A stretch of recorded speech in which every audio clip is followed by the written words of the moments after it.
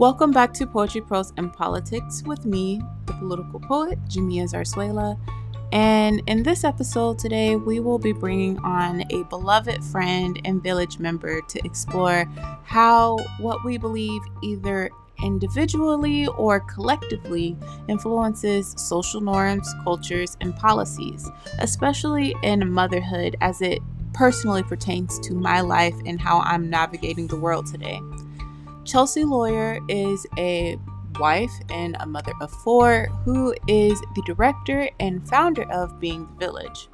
Being the Village is a support group for Black mothers. And you've probably heard the saying, it takes a village to raise a child. And at its core, this famous quote explains the necessity of community.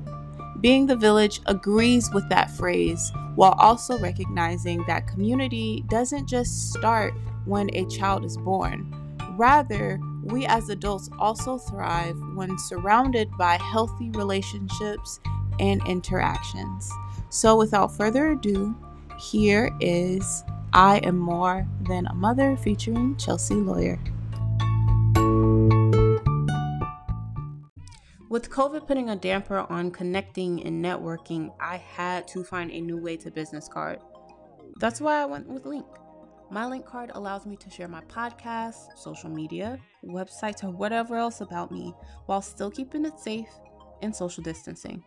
The card's NFC capability allows me to share all of that in just a tap of the phone.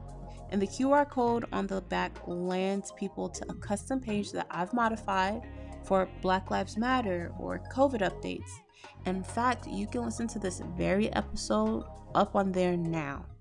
So say goodbye to handing out your old business cards and say hello to Link. And because you're a part of the Speak Free fam, enjoy a 15% off discount by using Poetry Prose at checkout. That's visiting linkapp.com and typing in Poetry Prose. That's linkapp.com and typing in POERTYPROSE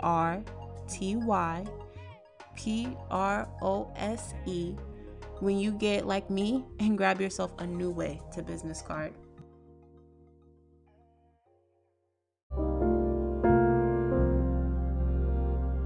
I don't know why social media doesn't want to show the real part of pregnancy.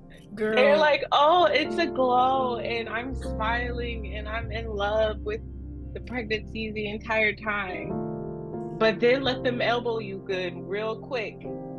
And that happened yesterday. Like I had to stop ligament. Man. I called Maya at 9:30. Really? Because my stomach was rock hard. And I was concerned that I was going to have to go to the hospital. So I was like, ow, I'm in pain. This cannot be a Braxton Hicks. Something must be wrong because I am only 20 weeks pregnant. Yeah. No. Oh, and I was dehydrated. So, and then I called my doula, Van. And Van was just like, you're fine. Or like, you're fine. You're probably dehydrated. Uteruses are finicky. Uteri? No, uteruses is the right word. Your uterus. Like, I don't know. It's a finicky thing, and I should have known it. I've known it since I was 13 when I first got my period on my birthday. But it is what it is. Let's just start with the fact that we have kids. We both have kids. You have more than one child that is out of your womb. Yes. And I only have one, and I don't know what to do. We just take it day by day.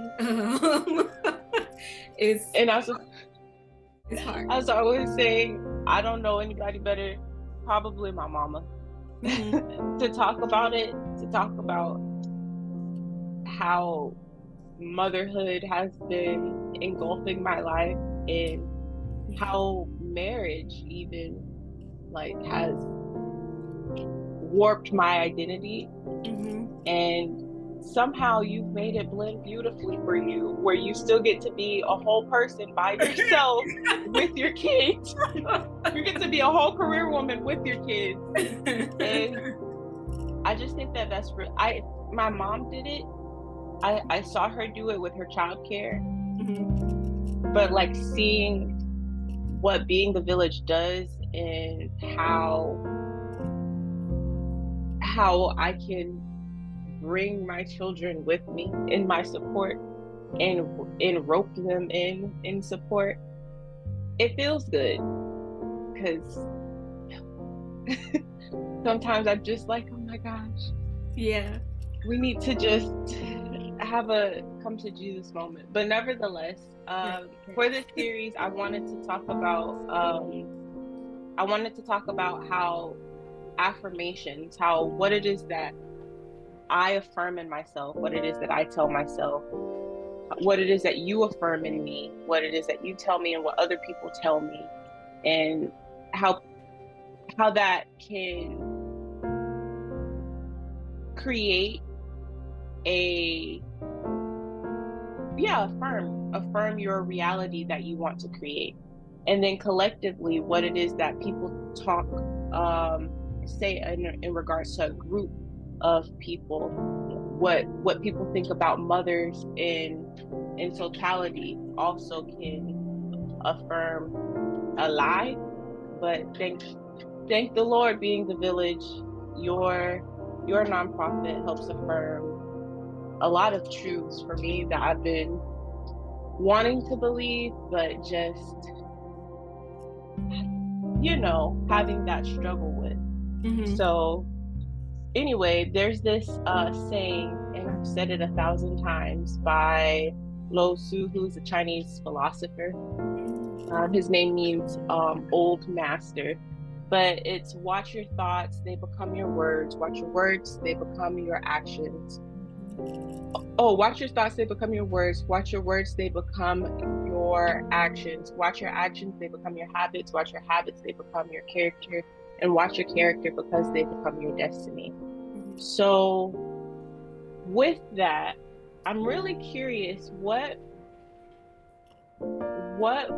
was did you always see yourself being a mother? Because I feel like one of the craziest things for all girls, especially in America, is that we get domesticated real quick. We get an easy bake oven. Yeah, we get a baby doll. Baby dolls with the bottle that has the magic inside, that it makes it look like it's actually drinking it. Daddy has a pretend marriage.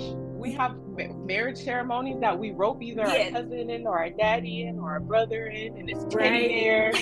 Like, we get domesticated and wifed up and child ready really, really fast. Yes, we get domesticated real fast. I was actually just talking to Maya about this not too long ago, that as women, females, it's not common to see people pour into or encourage you to find who you want to be. It's always who you can be connected to, aka marriage. And then right after marriage, it's the kids. And then there's never really that encouragement of you exploring who you are. And I think especially Maya and I were having this conversation from the perspective of women who grew up in the church. And so, you grew up in church, and that's what you see. There are not really any single women, and especially when there are, if you're of a certain age, there's question marks and raised eyebrows. And then it's always the classes of teaching you how to be a lady. But there's hardly etiquette classes. Yes, those etiquette classes. But then that teaches you how to serve your husband. Yes. It teaches you how to serve your husband, which of course there's not necessarily anything wrong with that, but I just think about my personal life, and I'm like, my daughter was just talking about wanting her own room the other day, and I'm like, I'm gonna make sure that sometime during your childhood, before you leave this house, you have your own room, because that's not something I experienced. I had to share a room with my sister when we grew up, and then I went to college and shared a room with my best friend. I had a room to myself for a few months, and then I got married, and I will never have a room, my own room again. You know what I mean? And my gosh, that sounds like me.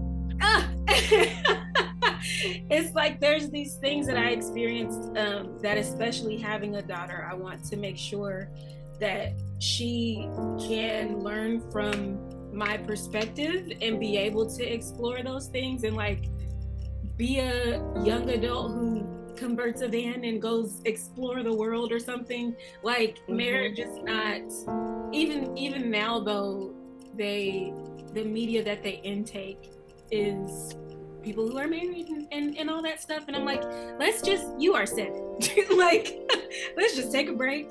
You can have friends. It's okay to have people that you enjoy being around, but you don't have to be thinking about marriage right now. What do you want to be? What do you want to do? Like, what are your dreams and goals before you get there? And I think that's the thing that's often missing, is there's no in between of being a teenager or being a child and being married. There's no room for just you. It's like you're too young to get married, and then you are married. And then you're trying to find yourself being a wife and being a mother, and you have to then make room for you, because it wasn't something that was afforded to you before you added on all these additional roles.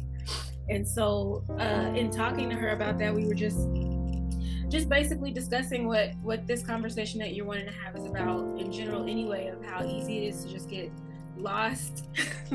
Hi, July. How easy it is to get lost, but we also have to consider the fact that we were never really given the opportunity to be found. Like, we just had to go with the flow essentially, and so now being moms and being wives, we have to carve out that time to find ourselves. And that can be a lot more difficult than if we were just single, doing it before all of the additional responsibilities.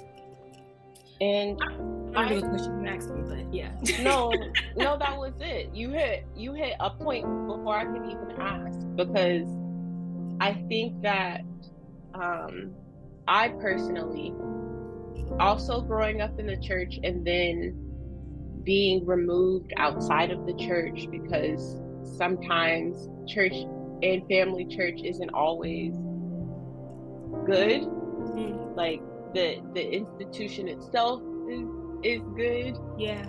The idea of it can be good. God is good, but humans have egos, and humans do wrong. And so anyways, with that being said, growing up in the church, growing up literally being like the daughter of, granddaughter of pastors, everybody's an elder or a deacon or something. You was a PK? You was a PK? I wasn't a PK, but I was definitely groomed to be the daughter of a preacher. And then the daughter of a preacher, the wife of a preacher. That almost happened. And then I said, no, I can't. And I've digressed, but I think that it's so interesting how that was what was affirmed and instilled in me, is that this is the path, before I even got to choose what path I wanted. Yeah. And I think I get to say that with a lot of privilege, because some people don't really have a choice, and my mom made sure that she gave me a choice, and I got to experience a lot of different things. And I got to mess up a lot. And I want to afford my children the same gift that my mom gave me, which was to mess up. Yeah. And not be perfect and go the wrong way. And I don't have daughters yet, or maybe I won't give birth to a girl, but I do, with having sons, I do want to show them that there are certain expectations that I even have of them as boys, those are things that I don't want instilled in them. And then there are some expectations that for women, I hope to help them be advocates. Yes, baby, go. Yeah. I hope to ensure that they're advocates for their spouses, the women in their community, and the women that they they interact with on a day-to-day basis. But so being the village, how did that come about? Because like quite literally, you are not from here and you brought your whole village. You're not from Tacoma, but you brought a village and you created a village. And I think that is beautiful, because not being from here, I still feel like I'm home. I love that. Well, it started, so this group started in 2019. At the time, my mentor, her name is Leah Johnson, she had a mom-baby support group, and she had like encouraged me to take these different trainings and just different classes and courses and things that were free to me, and some of them you get paid to take. And at the time I was a stay-at-home mom, and so anything for extra money, sure. But at the time I did not realize that she was literally molding me to be able to do what I do right now. I saw it as an opportunity for, like I said, extra income, learning things that were interesting, but I never would have seen it put me in positions that I'm in now. And that was something that she saw well before then. So in 2019, she had a mom-baby support group, but then shortly after that, she retired. And all that time, she was, I guess, molding me to be able to for her to pass the mantle onto me in a sense. And so the opportunity opened up for another support group to begin, and that's when she connected me with the Urban League, and I think at the time we also were contracted with the health department. But that's how it started logistically. The group, I guess personally, was something that I wanted to take on because, like you said, I'm not from here. I am from Arkansas. I was about to say born and raised, but that ain't true. Raised for sure, though. I moved here, I think 2013, 12, something like that. My plan was only to live here for a year, but then I met who is now my husband, and I've been stuck here ever since. But to live here, and then, like we were just talking about, to be married, and then shortly after have kids, and then shortly after that kid have another kid and another kid. And he's from here, so he has family, and his family is great. But at the same time, I would take the kids out to like the park or play to learn at the library, and we were the only family of color that was ever there. And so for me, it went a little bit deeper, because here in Washington, I will say there are ample opportunities for families, for moms, to find some sort of connection. The thing that was lacking for me was connection with people who looked like me, who had kids who resembled my kids. And so that was really what sparked the interest in actually accepting the opportunity to start the group, is because then I had the chance to do what I wanted to see. I wanted to be able to go to the park and see this group of little Black kids just running around, and their moms are sitting at a table, you know, just conversing. And that's one of the things that's really important to me with this group when we do have outings, is the visibility of it. Like we're just being moms who are finding friends, but there's a Black mom who's at the park by herself and has only ever seen all of the other Caucasian families, and she gets to see this group of Black women, and she's like, wait, we've literally had, we're out here before, right? We went to somewhere. Oh, Kids Caboodle. There's this kids thrift store called Kids Caboodle, and they have like a quarter sale. And one day we all agreed to go to the quarter sale, and we met like super early in the parking lot, and we were like the first people in line. And the people behind us were two Black women, and she was like, I gotta ask, are you guys friends? Is this a group? What is it? And we're like, it's both. This is a group of women who became friends, and you're welcome to join us. Here's the flyer.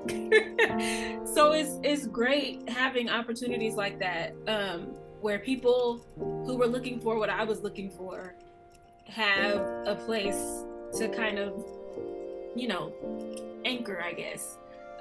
Where, like you said, you can feel like you have a piece of home, even though you might be displaced or somewhere where you don't know anybody. There's a community of people, because there's a community of people who understand. I think motherhood is difficult in general, but there's definitely a uniqueness to the experience of Black moms. And so to be able to share that with people who get it, where you don't have to over explain or under explain, you know, you don't have to do the facade of I'm good and not really be good. You can come with all of the things that we have to carry, and you don't have to carry it by yourself. And so that's really how it kind of evolved into what it is now. I do feel like that's really true, because being from the South and then moving to Washington wasn't even hard for me, because it gets dark at 2:00 in December. Right. It was really hard for me, because even though in the South I know that there are people that don't like me, and they make it very clear that they don't like me. Right. I know that I also have a community of people around me, and then also to the passive aggressiveness with that as well. Nevertheless, it's really hard to be the one Black person in Mount Rainier. Like, I remember my husband and I went to Oregon. We went to Portland to some mountain, and the lady like told him, "Oh, I'm so happy to see that there's more people here." And then he turned around and he was like, "There's not, like, it's a beautiful place. People don't visit." And he was like, and she said, "Oh no, I mean, like, you know, Negroes." And then I guess she was an older lady, so yeah, she did say Negroes. And he was just like, "I've never heard that word from a white person. I've only heard that word from, like," he's only heard the word Negro from, like, my family. Yeah. And that's usually when we're joking. Like, that's not even. Yeah. Yeah. With him being, like, as Dominican as he is, he's like, "So people actually say Negro?" And I was just like, no. People don't actually say Negro. It normally is just us joking. And nevertheless, it's really hard to. I went to the pumpkin patch the first year that I was here. The first year that I was here, and I felt really looked at. And it was really interesting. Yeah. And it feels, even the last time when we went to the pumpkin patch, having the comments that you're so cute, and you're so cute. And so even like the comments that we had, asking if we were all family members, because a group of Black people that don't look nothing alike must be family members, if they're all coming together at once. Who as a family is like, let's go to the pumpkin patch? Like, of all the young cousins are coming to the pumpkin patch. Right. Like, I'm cool with my cousins, but I don't hang out with them much. I don't know, that's just me. See, it's a mess. It's a mess. And so, passive aggressive. And so with that said, stop, baby. No more. All done. And even being able to get the affirmation that I'm doing stuff right. The reaffirming that I'm not wrong in how I'm parenting, the reaffirming that it's okay for me to not be happy during pregnancy, and I do not need to take hydroxyzine, and I don't need to be put on Xanax, and I don't need to be, because this is just completely normal, and I would rather just feel human emotions. I promise you that I'm not depressed. Right. It's just, or maybe I am, and if I am, I have a true outlet that's not going to be looking at my Blackness first. To treat me. Because there's not enough Black women in healthcare, and in postpartum healthcare, and in prenatal healthcare, and mental behavior. So to me, it just, being the village has definitely allowed me to not just get my mama's teaching stuff, my grandmama's teaching. It has also allowed me to get the clinical aspects of it, what textbooks say, and them textbooks, they just in them textbooks, and I don't have to explain the rest of it. So that also feels good. And basically what you said, you get to be a mother, and that's what I think is so cool about it, is that you get to just be who you are already. Yeah. And get paid. You get to just show, which I love that for you. I love when Black women get to just show up and get, no, I'm just joking, because you work really hard. You really do. You work really hard, and you, like, even with the retreat, you worked so hard. Can you talk about the theme of the retreat that we had recently? Yeah, so the theme of the retreat this year is actually the name of the retreat in general. I don't know why it wasn't the theme the first year that we did it, but the name of the retreat is the More Than a Mom retreat. And that was also our theme this year. And the name of the retreat came about because of conversations like this, where you're just tired, you're pouring into everyone else, and you don't really have oftentimes we don't really have something that's pouring back into us, or the time and space to pour back into ourselves. And the More Than a Mom retreat is something that I had been wanting to do since the beginning of this group. And it was very funny because we used to joke about it during group of like, we just need a weekend away to sleep. Like, we just need a weekend where that's the only thing on the agenda is to just sleep. And one day we were talking about it, and my boss was actually on that session, and she was like, let's have a conversation. And so we talked to her about it. We did all the actual planning and things, and that's how it came to be a real thing. But the idea behind it was always just providing space to take the mom hat off, just for a weekend, to be able to take the mom hat off and remember who you were before the kids. Not everyone is married, so it's also nice to have that acknowledgement of like, you can be tired and be a mom and a spouse, and you can also be equally as tired, if not more so, being a mom. Like, and so having that opportunity to just take the mom hat off, and pour into you as a woman, remember who you were before the kids, hang out with other adult women, again, who look like you look, and you're just able to have the opportunity of rest.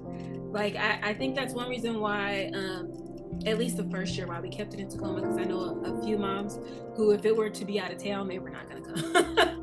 They were not going to come, because mom guilt for sure is very hard on us. So to have the opportunity for a weekend, even though it's free to come, you still have that voice in the back of your head like, oh, but my kids, and I can't, I mean, I know I'm tired, but also we always make excuses. Yeah, there were tons of moms that actually still had to be a mom that weekend. Yeah. And that's one thing too, like when we told them it's no kids allowed, like not even lap infants, leave your child at home. And if you can't leave them at home, that's what the day session is for. We understand, but also this is supposed to be a time for you. The first year that we had it, Stacy, you know Stacy, she was on the fence about it for a while, because at the time Jace was, I'm not sure if he was one yet. He was close to one though. But they had never been apart for that long, I don't think. And so she was considering bringing him, and I had to tell her, I'm like, ain't no kids, not even the small kids, no kids. And so she was considering not coming, because the mom guilt, it's overwhelming sometimes. But I was able to convince her to come, and she really enjoyed herself. And I was very happy, because I'm like, I don't want to press and have you come and you be just sad the whole time. But she came in and thoroughly enjoyed herself. And that's really what it's all about, is just taking that time out for us. We don't get that often. well, I won't speak for everyone. Some people do. But I know for me personally, you have to make time to make the time for yourself. And so to have that weekend where we get to just have fun. And one of the things that was really important to me is with retreats or conferences and things like that, usually they have your schedule full. Like you come, you check in, and it's just meetings, webinar, like lecture, meeting, lunch, lecture. I wanted to make sure that we had fun experiences, but also that afternoon time where you can do whatever you want. You can go take a nap, you can go get your nails done, you can go secretly check on the kids. I won't judge you, but you can do whatever you want because the weekend is free. It's free for you. You've already scheduled your babysitter, so whatever you want to do, you have the time to do it now. And that's really what the retreat is all about. Just creating that moment in time for us to be able to recharge. I think that, and I had to really ask myself, what did more than a mom mean? Because like a lot of my first pregnancy, I embraced motherhood and being like, I was wanting to do all of the mom things. I was reading all the books, trying to figure out wife life. I was trying to figure out all of that because I had a baby real quick. And where I got pregnant really quick. And so, but this time I was very intentional about not losing myself. Yeah. And like, I have been extremely intentional about still being Jamia because the first COVID was really hard. In the first couple of months I had with him, my husband, he had to go to basic. And then after that, we moved to Washington. We were stationed somewhere else and I didn't have anyone to help me. What's wrong? Oh, it has to go to the charger. And so it happened really fast where I was Jamia one day to I am always washing somebody else's clothes. I am always washing somebody's bottles. I am changing diapers all day. And I was still in school trying to get my BA.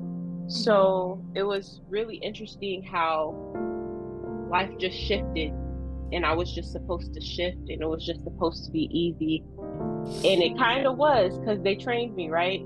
They trained me to be able to cook smothered chicken and mac and cheese and baked beans and collard greens and then wash clothes and that was all I was. That it felt like that's all I was. It didn't matter that I also worked. It didn't matter that I also had ambition. It didn't matter that I was a cool person by myself. Like and that was really hard. And then going through postpartum was really hard. With a husband that had no idea what was going on with me. And then an infant that all I knew was someone that needed me. And it's really interesting to see even family members, how I have to tell them that their ideology of who I'm supposed to be and what I am is not true. Like I remember my mom who literally is the person that allows me to mess up and is this like just a great person. She told me, she said, when you have a baby, you'll never be able to travel. The first thing I did was I went out of the country. The first thing that I did was we went out of the country because I was just like, no, I don't want that to be true. I want to be able to travel out of the country while it's still free. with an extra person. I want that. Or that I wouldn't be able to finish my degree. I had people tell me I wasn't going to be able to finish my degree. Well, we're moving on to master's. I'm just saying. Pregnant twice. So the retreat really helped me with understanding what does it really mean to be more than a mom. And it's interesting because fathers are always themselves. Yeah. Fathers never not be themselves. They're always Oliver. Oliver is always going to be Oliver, and having to gracefully, with love, explain to my husband that I had resentment towards him because he continued to be himself, and he didn't have to bring his son to his work or to his classes or to the bathroom with him or to sleep with him. He just got to fall asleep. Was very interesting. What's wrong with you? Yeah. It was really interesting. And so even I think because I was very intentional with communicating with him, he begged me to go to the retreat. And I was just like, I don't know if I could do it. But he was just like, no, you're going to go. Because you've been asking for this. You're going to have to. What is a misconception that you feel like you fight? Because like a lot of them, I've been ignoring them. What my family tells me, but what are misconceptions that you fight? And other than just ignoring them, because I feel like eventually it's just gonna like pile up on me one day. Yeah. How have you kindly told family members, church members, unsolicited advice is not needed, I'm good? What is stuff that people tell you, and how do you block it? Well, my husband can tell you I'm not a person who minds confrontation, and I think that works in my favor. I know one of the pieces of unsolicited advice that I used to have to deal with all the time when my kids were younger was around breastfeeding. I think I was about to say our generation, but just I think people of color in general, after a certain age, that's enough for them, at least. For the people who have nothing to do with your family, they're telling you that baby's not old enough, it don't need no water, you sure can't have some of this watermelon? This child is 3 months old. And even if they were 2 and I was still going, put some cereal in his milk. He's 2 weeks old. That baby is hungry. He wants another bottle. Put some cereal in his milk. He can't have cereal in his milk. He's gonna choke. I'm gonna have to open. Right? And he's so skinny. Ooh, I promise. That's one thing I'm not looking forward to again, having another child about to come out. But I'm not looking forward to it, but I'm ready in a sense, because I feel like it's just something that unfortunately comes with the territory. But it's like situations like that are especially annoying because, for one, like you were just saying, I did not ask you for your advice or opinion. Number 2, even if this child was 2 years old and we were still breastfeeding, that's my decision. This is my body. Oh, and guess what? That's my child. That don't belong to you. So why do you think you can tell me what to do? Oh, are you gonna buy the cereal? Are you gonna buy the set cereal? No, you're that not. Part. Like, what are you contributing of value to make your opinion valid? Nothing. Oh, but that's definitely one piece of unsolicited advice that I will probably never forget or let go of. Like, just let me do what I'm doing. There's enough that I have to think about than to be wanting to worry about your opinion too. But I think misconception about motherhood, I think some of it, honestly, we put on ourselves.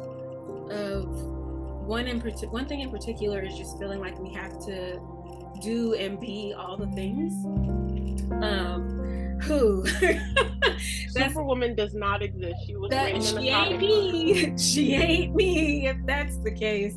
And I know some people hear that and look at that phrase and hear it as you telling them that they're less than. And it's like, no, you're human. You're a human being, and you have needs while you're fulfilling everyone else's. But at the same time, one thing I love to say is them dishes gonna be there tomorrow. Like, why they gotta be done today? Wash the bowl and the spoon that you need for that cereal, and stop overwhelming yourself trying to do everything in a certain amount of time. And I say that we put it on ourselves because, well, I was about to say no one is expecting us to be perfect, but even if they are, I guess it goes back to the first thing that I said of what value, what are you contributing that makes your opinion valid? Nothing. And I guess that's where the affirmation of like collective ideology comes in, of the strong Black woman. Mm-hmm. There is no strong white woman trope.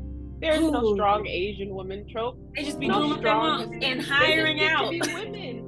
Yes. They just get to be women, and they get to be gentle, and they get to be weak, and they get to be meek, and they get to have bad days. And that's the crazy thing of mom guilt too, if you really think about it, is mom guilt isn't even really just categorized as just being a mom. Like, there's so many things that we guilt ourselves on that people of other races and ethnicities, that's what they do. That's just what they do. Like, I've been trying very hard to find a nanny, and one thing that was difficult was, man, I can't be there for my kids all the time. I'm really finna choose this job over spending time with my children, and what if they need such and such, or what if this happens, whatever, guilting myself when these are scenarios where that's just the norm for other people, you know? And it's not to say that we lower the bar for our care for our kids, but also, like we were just saying, superwoman does not exist. And sometimes you have to find those things that work for you. And if that be somebody else watching my kids for 2 hours while I send off these emails or take a nap, then that's what works for me and my family. And I feel like that's something that we really that really gets overlooked, is we're trying to do all the things, and then we're frustrated because we're doing all the things, but we don't have to. We really don't have to. But everybody will be okay. And I feel like if we just remind ourselves that everyone will be okay. It's gonna be all right if your kids eat cereal for dinner today because you were just too tired. It's gonna be okay. Like, nobody is going to hate you or your kids when they turn 30 in their wedding and they're talking about, yeah, I remember the time my mom gave me cereal for dinner. It's not gonna happen. It's not gonna happen. Everything is gonna be okay, and our best is good enough. And I think that is one major misconception, is that you have to do more than what your actual bandwidth is, when that just doesn't make sense for you or your family or your body or your mental or physically. Like, you're going to be burnt out. You're going to be burnt out. And the misconception that you have to do everything is just that. It's not true. Black motherhood in America is like really unique in the sense of they be wanting your child to be fat. And I think I completely understand, especially in Washington, why Being the Village has to be a program that caters to Black women specifically. Because when you literally have a Black son, mine is pale and green-eyed and blonde-haired, we don't know where it came from, but he's still a Black man in America. Becoming all shades. Yes. Because we are a diaspora, okay? Yes. And so I just think about how I'm gonna have to have a conversation with him when he's 16 in a car. I think about how am I going to do that? How am I going to have that conversation? A conversation that other people don't necessarily need to have with their children. Yeah.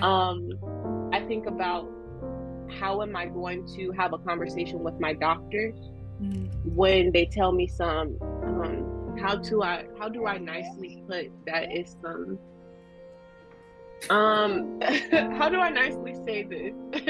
How do I nicely say that is something that's Untrue. We already know what I'm saying. When they tell me something really stupid, or when like, oh well, it's understandable that you have preeclampsia because Black people eat such and such food, and you're like, my macaroni and cheese is like, my macaroni and cheese was made with like whole wheat grain like noodles. What are you talking?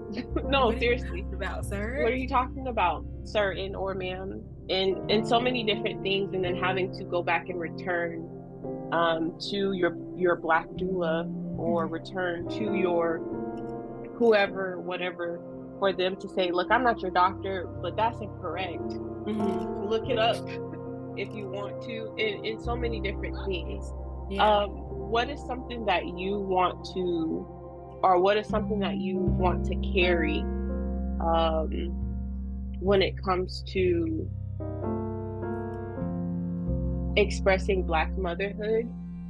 What is something that you would want them to know, and what is something that you would want to actually, that you hope is within this program, or then the I guess the primary takeaway for moms who join for Black moms, for Black moms? I think one of the major things is something that we actually start each group session with, of letting them know this is a space of no apologies. This is the one place where it's not, oh, I'm sorry, my hair is whatever. I'm sorry, I'm late. I couldn't sign on. I'm sorry, I have to step away for a minute. My son got his foot stuck in the toilet. I'm sorry, I haven't eaten today, so I'm gonna be on camera eating a sandwich. This is a space of no apologies. Take care of yourself.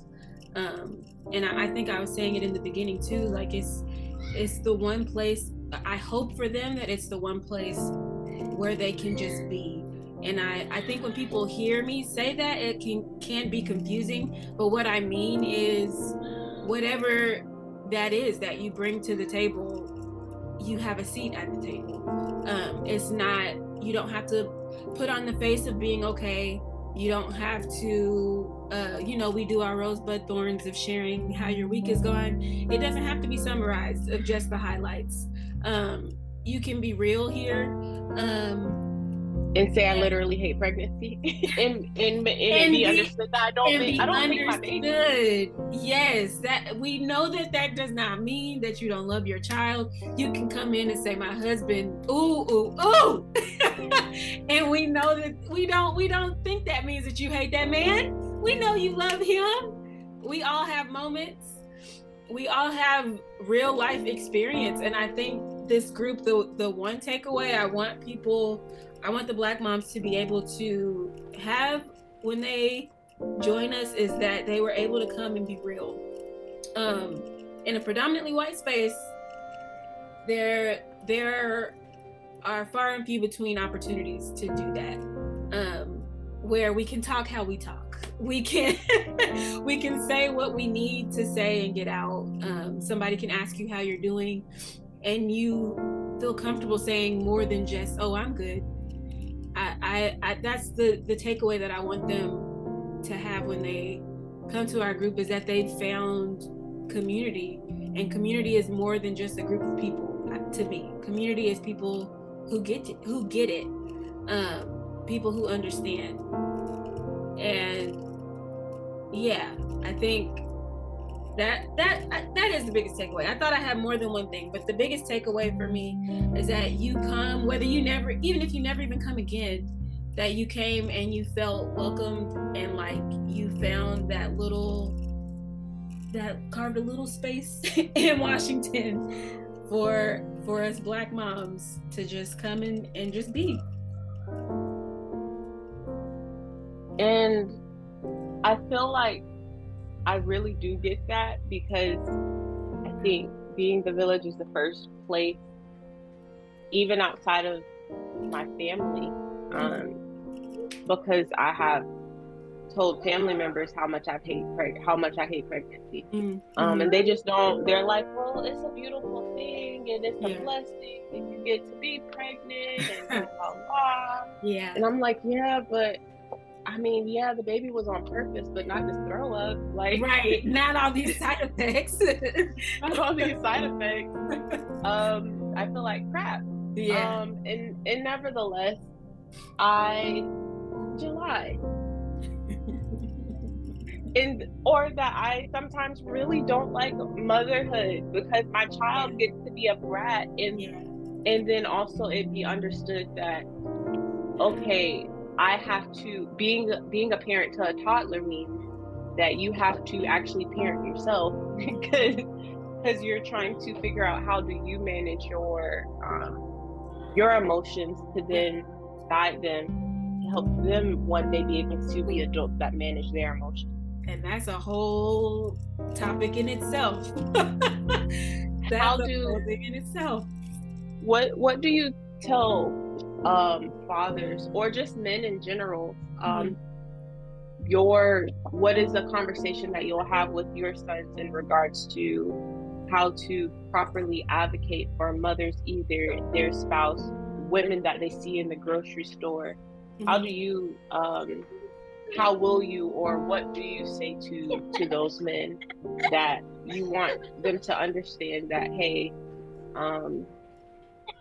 she is more than just this person that you see trying to figure it out. She is also whoever she is. Like, what are the conversations that you have, if you do have those conversations? What do they look like? Honestly, that's a great question. That's a great question, and I don't think I've even gotten to the space yet where I can share how with my sons, because that's something I'm still learning with my husband, or at least we're learning together. We just had a conversation not too long ago where it was that discussion of what you were just talking about, of like, that's how I was trained, was to make this smothered chicken and the mac and cheese and then wash the dishes and then take the baby and give him a bath and then he sleeps with me and you come home from work and take a shower and you go to bed. And I feel like the scales are not balanced. And I think that I'm not sure if that's exactly what you were thinking of in terms of advocacy, but I do think advocating for yourself, because you as a person that advocates for mothers to mothers. Yes. And I think in teaching my husband, or in learning with my husband what that looks like for me, we're automatically teaching our sons without even having to intentionally have a conversation. They're seeing through action what advocacy with a partner looks like, because it's not all on the mom. And sometimes oftentimes in motherhood, we become the default parent, and where we have 97% of responsibility. And one of the things I was telling my husband is, if you really think about it, the bar for men, at least in America, is very low. A dad will take his kid to the grocery store and moms will swoon, or not even moms, but other adults will be like, oh, look at you, I'm with your child, and it's your daddy, and blah blah blah blah. Let me take who's watching the baby while the mom goes out. Oh, the father's baby. Girl, don't let me babysitting. Ma'am. Babysitting? Okay. His child that he contributed to? No, that's not babysitting. That child is with his daddy. Like, it's really mind-blowing, the responsibility that is pushed on mothers that is not equally spread to the father. And so when I say that my husband and I, that's something that we're learning together, is because I'm learning what I need. I'm learning what I expect. I'm learning what I expect of him. And I'm also learning how to communicate that. And he's learning how to meet that expectation. Because as fathers, as men, it used to be enough to be the breadwinner. Not today. Not today. I need more than that. I have this list of things, and it's ever evolving, of course, as your kids get older. But I don't see marriage or our partnership as you doing one thing, and while you're doing that one thing, I'm doing 1,000 things. I feel like there is room for you to have some of them things too. And so in us learning that together, like I said, I feel like we're silently automatically teaching our sons and our daughter as well what that looks like without even having to have that intentional conversation. And I hope maybe if we have another podcast a year from now, we'll see how these answers change, and hopefully by then I will be in a space to have intentional conversation with them on what that looks like, because I've experienced it. Right now I'm in the beginnings. No, I like that. I think the affirmation of the day is I am unfolding. I am forever unfolding and evolving. Yeah. Oh, sure. Because for sure, as they grow, we do too. And yeah, we do learn. Well, can you tell us where we can find Being the Village, your organization, as far as websites and Instagrams, and how could somebody that may want to support you can support you? Or how somebody who may need support and need to go to that retreat may be able to get to that retreat? Yes, come on to the retreat. So we have a website. It's beingthevillage.com. And we're also on Instagram under the same name. And I like to tell our moms as well that we have a private Facebook group for conversations like this, honestly, where you can come and ask questions. You can post them baby clothes you've been trying to get rid of. You can see all of the local events that are happening in Washington, or things that we're organizing ourselves in the Facebook group. And yeah, for a mom who may be interested, I think I feel like our website gives a summary of everything. The Instagram shows what we do when we're out, and the Facebook group is kind of a deeper insight into what the group is. But there's also a link on our website if anybody ever has questions and wants to just ask me directly. There's a link on the website to set up a one-on-one Zoom with me. So any of those questions or overwhelming, things that may be going on, and you feel like it's too much to just jump into a group of 12 strangers already, you can schedule a conversation with just me, and you can ask all those questions, and I can kind of help I guess guide and give more insight on who we are and what we do before you take the full leap. Well, thank you so much of spending an hour of your time of being a mother with me, being more than a mom with me, right? A companion and a friend and a homegirl and a homie. Yes, look, you said they won't be able to see this on the podcast, but our kids have been all up in these screens. Oh, they'll hear them. Look, I know, asking questions and talking about babas, and me telling him that his baba is in the room. Go get your baba. Go get your baba. Baba. Anyways, thank you again for it wasn't loud joining me. I'm gonna have to definitely go discipline my child, and I know that you have to go love up on yours. Yes, we both have to love on these children. Ooh. My love just looks a little bit different with this right hand.